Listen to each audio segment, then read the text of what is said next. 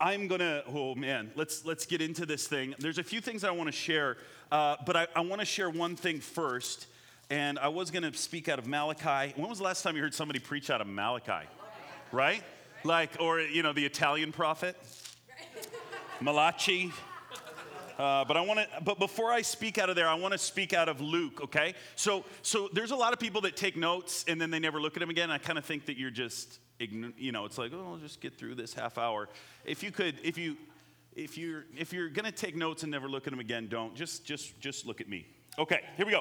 I want to read out of Luke chapter 8, and there's a story in here, and I'm sure that you're familiar with it, and because of time, I'm going to tell you what to read. Just read Luke chapter 8, basically 26 through 38, and you know the story. It's the demonized man, right? It's Jesus runs on shore and meets the demonized man. Do you guys know the story?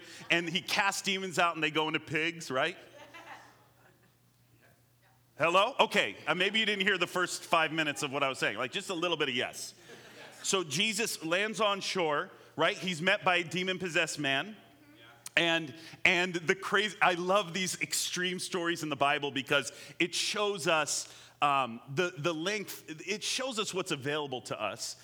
Even though we don't create all of our theology around the extreme encounters in the Bible. However, it is in here, and Jesus said, you should do everything that I did, and greater things than these should you do, because I'm not staying here, I'm returning to the Father, right? So it's these times where Jesus goes, hey, this is an option, and this is available.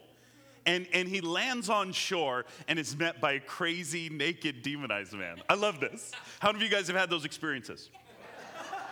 And do you want to know, honestly, can I just say, side note, I saw one of the most, and I've traveled the world 18 years, lived all over the world, one of the worst top demonic possessions I've ever seen. And I would use that term very, very sparsely, okay, was just 2 weeks ago in California at a meeting. Legitimately, I have watched some of the craziest things, and I saw one of the worst just right down the road here about 3 weeks ago.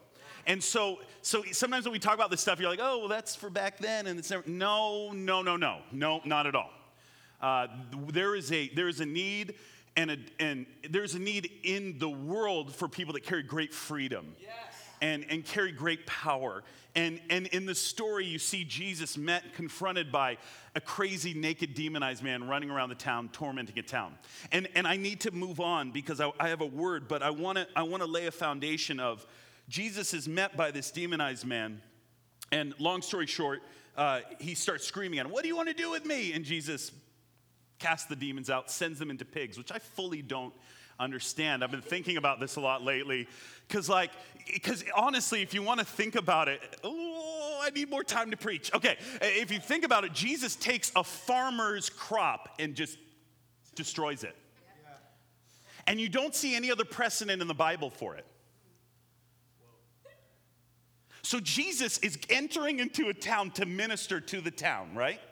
Right? He's there to be Jesus, right? So boom, I'm in a town, and his goal is to bring love and peace and joy and the gospel and freedom. He's met by a crazy, naked, demonized man who torments the town. Literally, the man torments the town. He's an issue, right? And Jesus releases freedom over the town in a realm of deliverance with a power encounter, and takes a farmer's livelihood and kills them.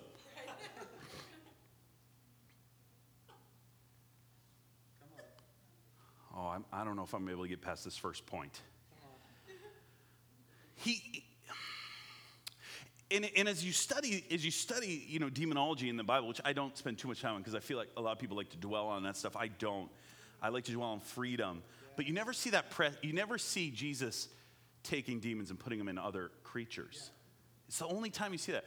And so Jesus is going into a town to influence a town, to release the kingdom, to bring the kingdom to a town, and he starts by angering a farmer and a whole town. And you don't see any other precedent for it in the scripture. Why? Everybody dwells on the freedom thing. But he genuinely makes the whole scenario awkward.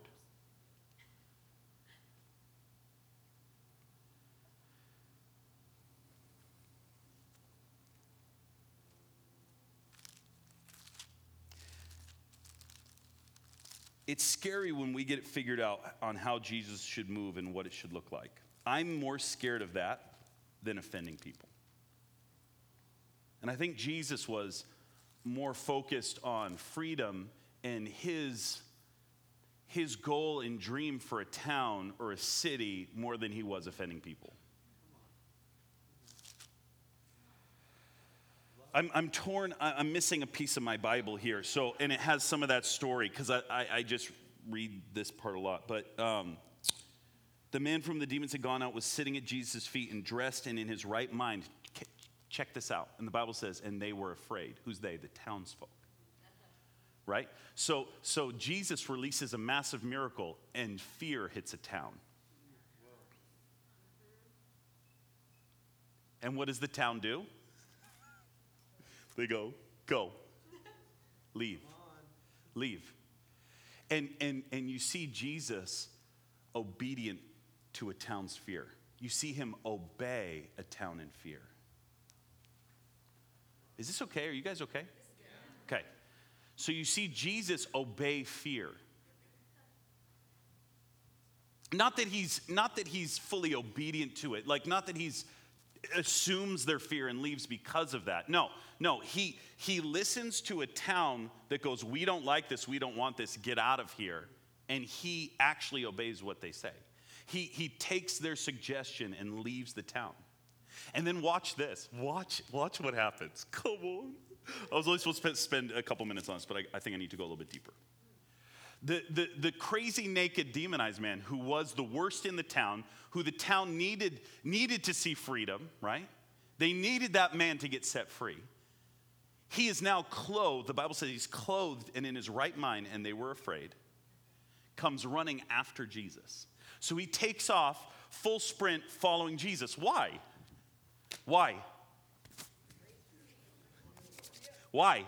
Because all he wants is Jesus, right? All he wants is to be with him. All he wants is to spend time with him. Anybody that knows Jesus gets that. Anybody that's actually had an encounter with Jesus knows that that's all you want. Like for me, I was a goth kid, black hair, black nails, black spikes. I was suicidal. I was a cutter. And when Jesus came and fell on me, like all I wanted to do was be with him.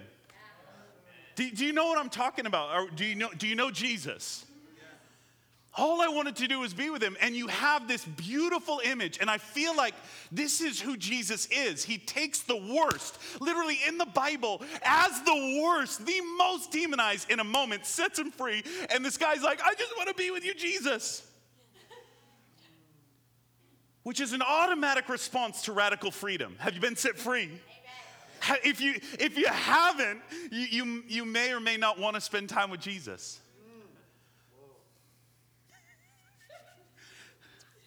But all he wants is to be with Jesus. So he takes off running. Jesus is exiting the town with his disciples in obedience to the town, who Jesus kills the farmer's crops without any other biblical precedent for it. And the demonized man goes, I want to come with you, Jesus. You can read it. And Jesus turns to him and goes, thank you, brother. It is time for you to be discipled. Come and follow me and join my team. No, he doesn't do any of that, which is what we all want him to do. Okay, let's play a scenario. You guys still okay? You with me? You guys are looking at me weird. You're like, he shouldn't have said he was from Massachusetts. You know, like, are you guys with me? Is this okay? No? Okay. So let's say somebody walked into this church today, right? Got radically saved. And I came in here as he's weeping or set free, radical transformation, gives his life to Jesus. And he goes, can I attend this church? And I go, get the heck out of here. I don't ever want to see you again. Like, no.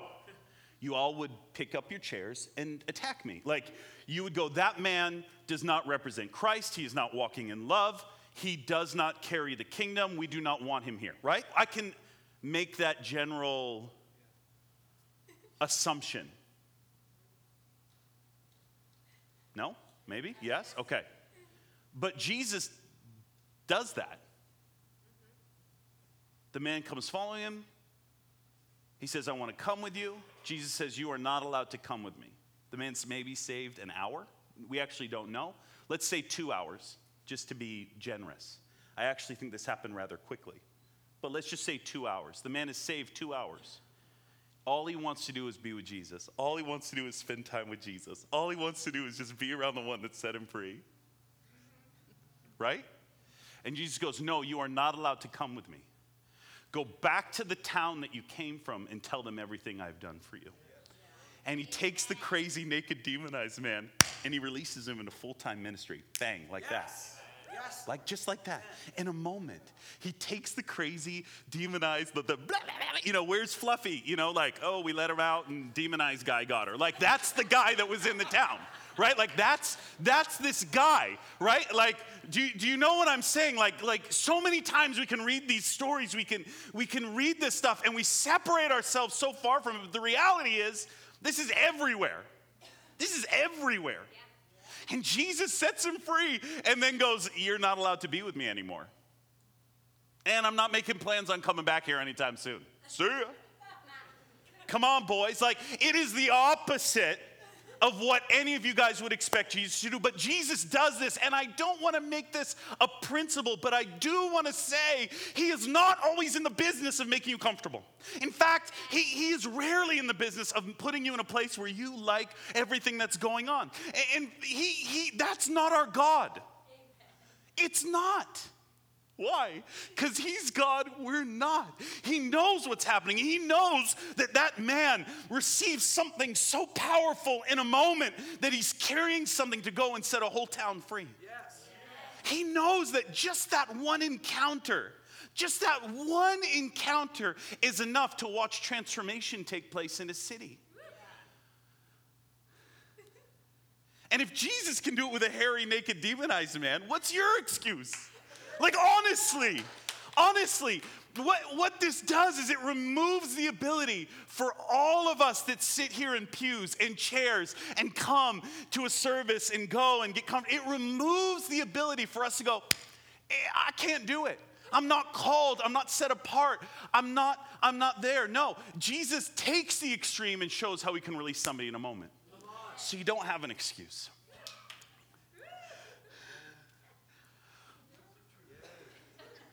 I'm going to preach another message because I don't have time to preach the other one. If you want to hear it, come to the next service. Jesus' goal in our lives is not for us to be comfortable. He owes us nothing. He owes us nothing. We owe him everything. He owes us nothing. We owe him everything. He owes us nothing. We owe him everything. He doesn't. We get to run with him, but he owes us nothing. He owes us nothing. We owe him everything. Will you give yourself to him? That's what the Bible, it's so clear. It says we have to die. We have to die. We have to set aside our desires and give them up to him and say, Lord, here is a life. Take it, choose it, use it any way that you see fit. And Jesus, his desire. Well, Will, what about he puts us on our knee and sings us lullabies and says, bring the children to me. And I'm a child, just wants to sit in your lap, Jesus. Yes, that is a part of Jesus. Yes, I'm not going to deny that. Yes, there are times when he likes to make you feel comfortable. But the Bible is full of God going, I'm going to put you in the worst spot to see what's inside of you. I love, this wasn't prepared. I'm just going to share from my heart for the next 10 minutes. And then I'm done. But the Bible is full of God talking to us in ways that we don't like, that challenge our comfort zones. Look at Job. Brace yourself like a man. God says that to Job because God knows that Job has something that he needs to accomplish. He goes, gird up your loins. God talks about loins. I love it. And he tells us to gird them. When was the last time you did a good loin girding? It's California. I can preach like this, okay, right? Are you guys okay? You guys are looking at me super weird. But I just want to warn you, like I told you ahead of time it was going to get a little weird. Right? He goes, gird up your loins. And we're all like, yay, what the heck does that mean? We're like, we should do that. Yeah. And then you hear someone in an intercession team be like, Lord, gird us big, like whatever it means. The process of girding up your loins, like, is it okay if I talk about this just for a minute on a Sunday morning?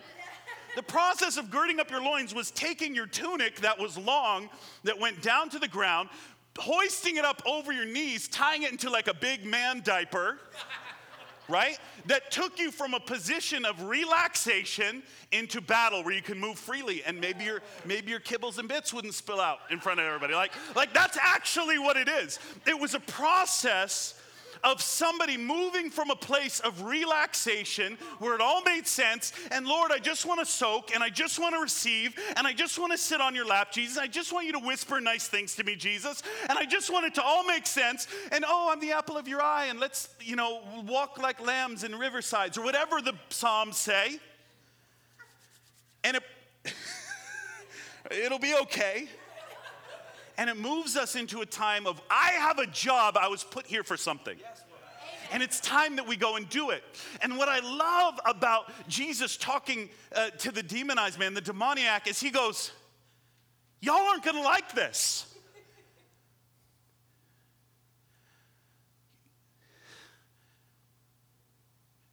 But it's me.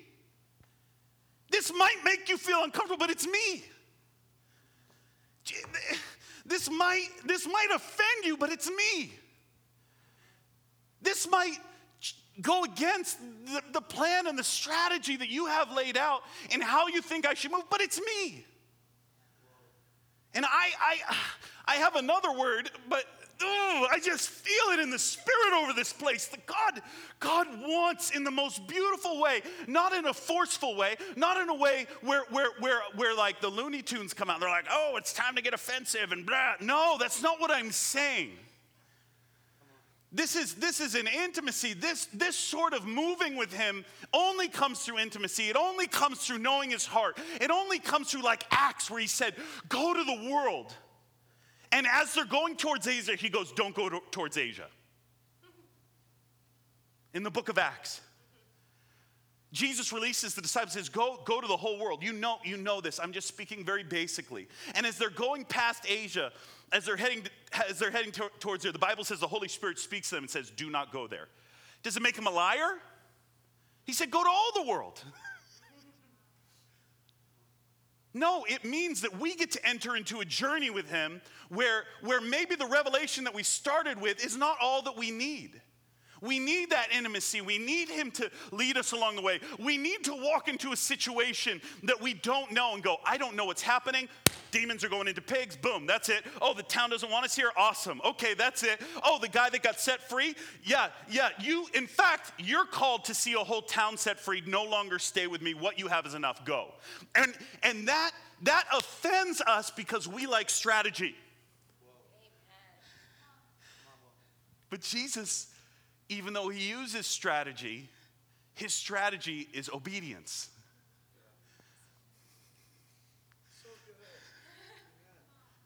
And sometimes obedience is messy. And sometimes obedience makes you get uncomfortable. In fact, I just lied to you. Every time obedience makes you uncomfortable. It's not sometimes. And Jesus is always looking for obedience. Will you go here? Will you do this? And when we get into systems and rhythms where we have him figured out,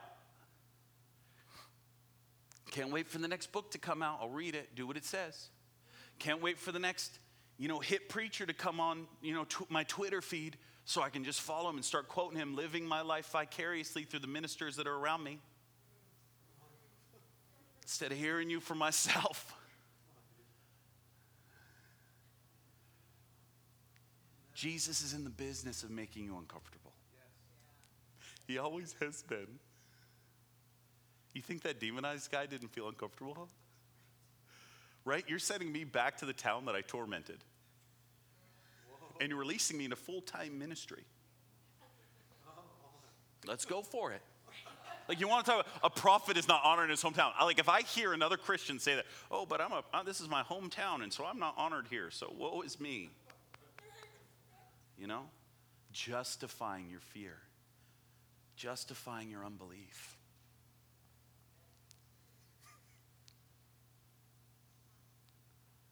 I love my hometown. In fact, I've seen radical salvations in my own hometown. Not only that, in my own family.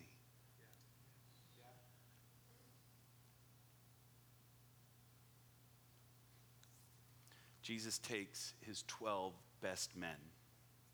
You guys all okay? Are we still together on this? Jesus takes 12 of his best believers. And he says this to them. You have to forgive me. I didn't prepare this ahead of time. I'm just sharing from my heart, okay? I have scriptures prepared for the next one. But I think you know a lot of these scriptures. And you can go back and review them and see that I'm right. Jesus takes 12 of the best men and he says this. He says, the best believers on planet Earth. He says, go ahead of me to that town and prepare a place for me to come. Okay? And he sends them on a boat, and 12 disciples climb on a boat to go and do the work that Jesus has set before them. And they're really excited because the Savior of the world has handpicked them one by one to get on a boat. And 12 people, they load up and they take off, and storms come, right? Come on, you know the story. Jesus walking on water. Storms come. And I love the word of God.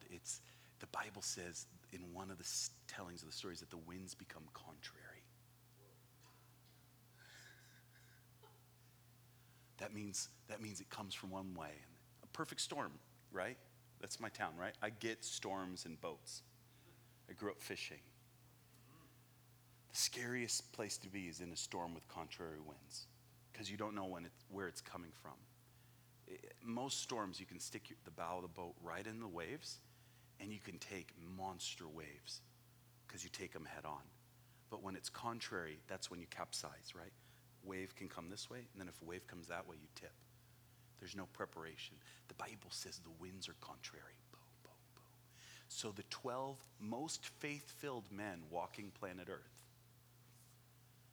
not only that, with a word from the creator of everything, saying, you're not just here, but you're gonna go there. Like, they know that God is calling them to there. They know that Jesus is saying, you're actually gonna get there. So they know, they already are going, saying, the Lord's asking us to prepare a way. We're gonna end up there. But even in the middle of radical obedience, they still enter into radical fear. And I love that, because that means we're okay. I absolutely stinking love that, because it allows options for us. The Bible, the winds are contrary, and they're suddenly, not just in the middle of contrary winds, but in the middle of the night, the worst time, Jesus appears walking on water. That's how I envision it in my mind. I have a lot of ADD, so it's how it goes. Enjoy. And you see the response of the 12 best Christians to Jesus coming them in a way that they don't like.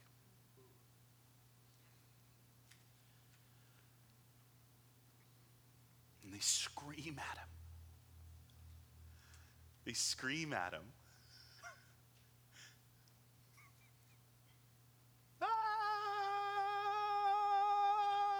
It's a ghost! And they call him a ghost. They call Jesus a ghost. They call the Lord and Savior, the creator of everything, a ghost. They basically call him a demon. What's a ghost? It's the enemy. It's the opposite of who he is. They call him the opposite. Why? Because he's not coming in a form that they like. He's not coming in a style that they like. He's not coming in something that makes them feel comfortable. He's not coming at them in a way that makes them go, ooh, I love you, Jesus. This is the one that, this is the kittens and puppy Jesus, This is the Jesus that is coming to me in a new way. And they don't like it. And they call him the opposite of what he is. The opposite. And Jesus' response is so beautiful, because I need you to catch this. This isn't a word of, It's you either got to be so full of faith or you're just like the disciples sitting in the boat. No, that's not what I'm saying at all. At all, because the 12 best Christians go, it's a ghost. And Jesus goes, and I love this. I love Jesus. I love his response. He's like, it is I. He doesn't go, he's the best. He doesn't go like, oh, you're the worst and how dare you? You have little faith. This was gonna be awesome, but you screwed it up because. But don't you sit there and dare think that you don't call him the enemy. Okay. Don't sit there and be like, I would never do that, Jesus. I would always come running. No, like the reality is you probably wouldn't. You probably wouldn't. And I think that that's okay. I think it's okay as the body for us to go, you know what? Jesus freaks us out all the time. And it doesn't make sense, but it doesn't mean that it's not him. So the question is not whether it's going to make sense or not make sense. No, it is a promise that he will freak you out. It's a promise. The question is, what is your response in the middle of it? Oh, well, I have it all figured out, and I have walked an amazing journey with God. And he is wonderful, and I trust him. And if God wants me to do something, he'll come down and he'll speak to me. He'll let me know. And you know what? That's awesome. That is very beautiful, and that's true. But in my conversations with at least the leadership here and in intercession today, that's not what I'm hearing from the core. They're saying we want revival, we want to move, we want to not just play church as normal, we want to see Jesus come and do something spectacular. I want Jesus to set my family free. I want Jesus to heal me. I want Jesus to visit me. I want to hear his voice clear. I want radical love to burn inside of me, that no longer do I just walk around like everybody else, but I literally just leak love everywhere I go. That's what I'm hearing. And the reality is, if you want that, it gets risky.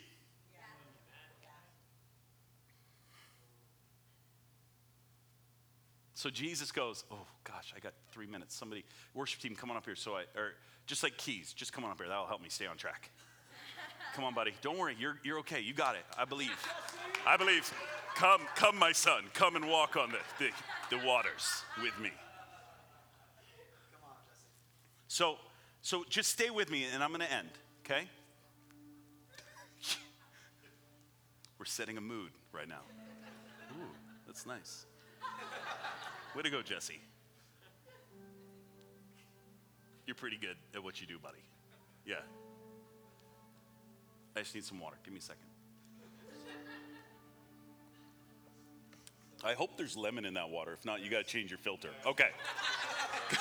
There's like no pulp in there. It's just all the signs that go, there should be a lemon taste. We're not in the visual. Claremont water supply. Okay. This used to be like groves, orange groves and stuff. Okay. So it's just down in the systems. Okay, come on, stay with me. Here we go. So Jesus is standing there and he goes, it is I. Do not be afraid. Right? And of course that does nothing to the people, right? 12 men didn't go, oh, courage, and jump out and run after Jesus. No, that's not what happened. We all know that, okay?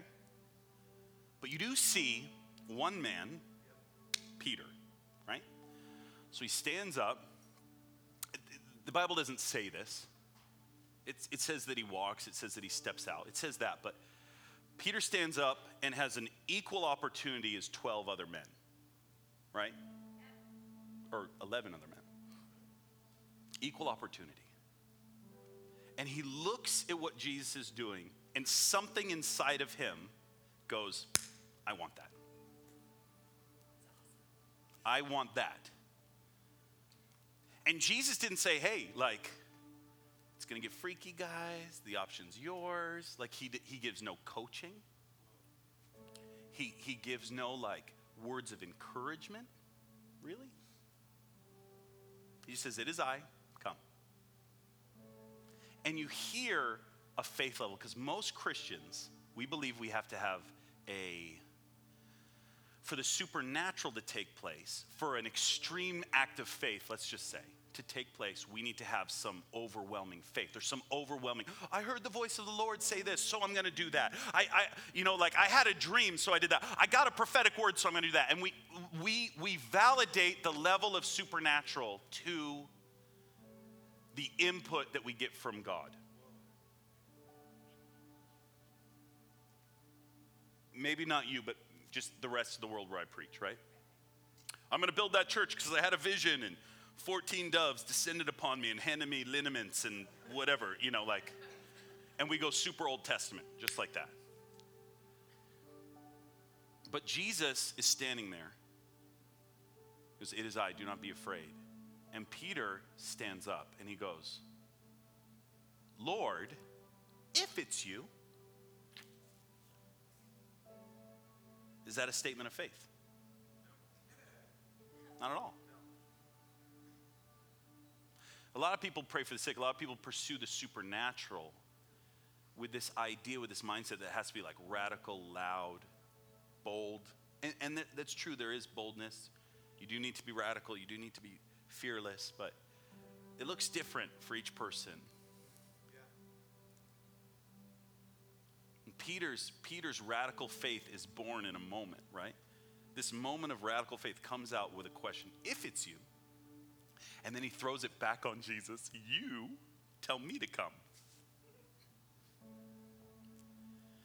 So he gives a weak statement of faith after he screamed at Jesus, called him a ghost. And Jesus invites him into something that the world had never seen before. Come. With one word. Come. Come.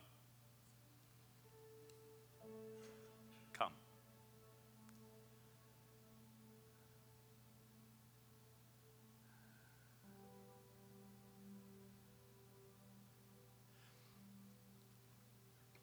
I'm not really trustworthy of 5 points or to radical faith or 10 keys to freedom. I get it. I love it. People love that. People love steps. I teach it. I'll teach a 10-step deliverance process.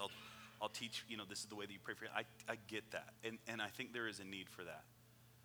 But I think the most organic, beautiful, let's say, rapid pace of going to where Jesus wants you to go, it usually doesn't come in 15 steps. It comes with one. It comes with obedience. Yes, I'll go, Jesus. But there's something I can lay hands and we could see healings. I can prophesy. I might prophesy today, but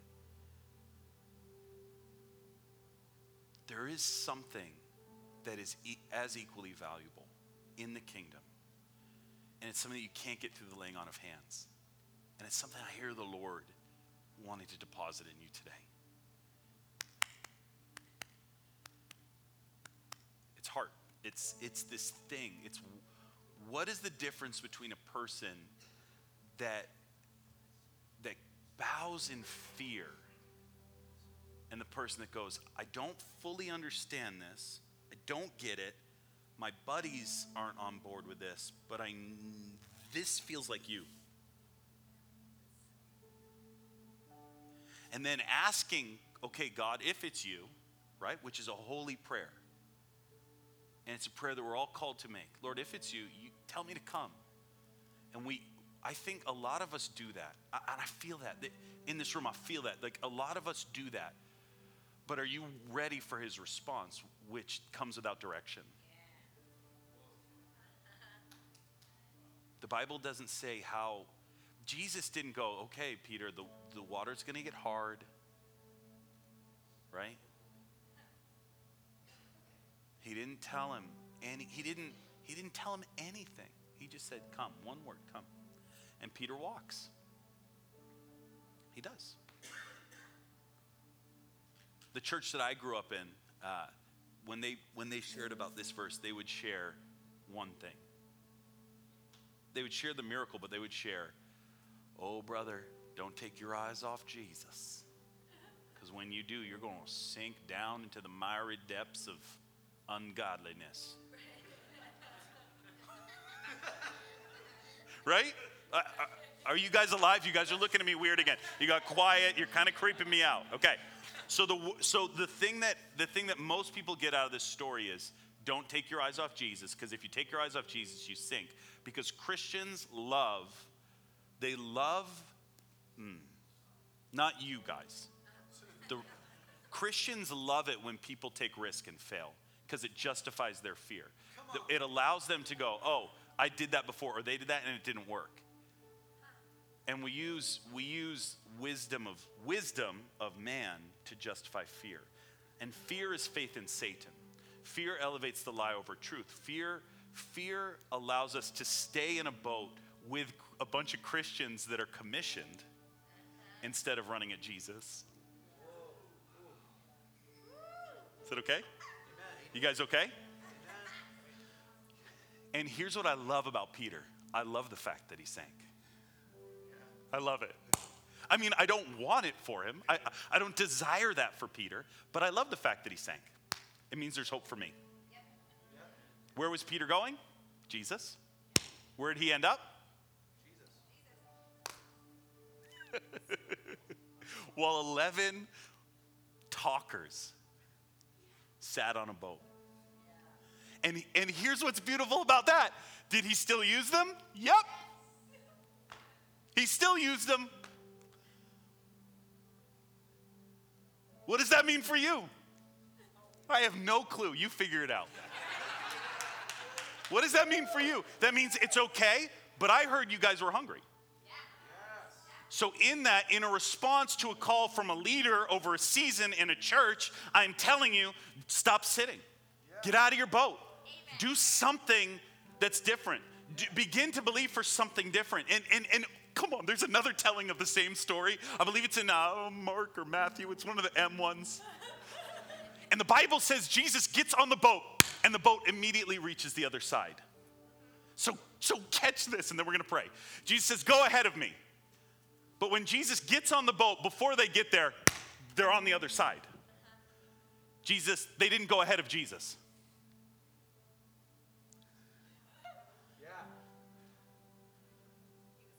He was already with them when they got there.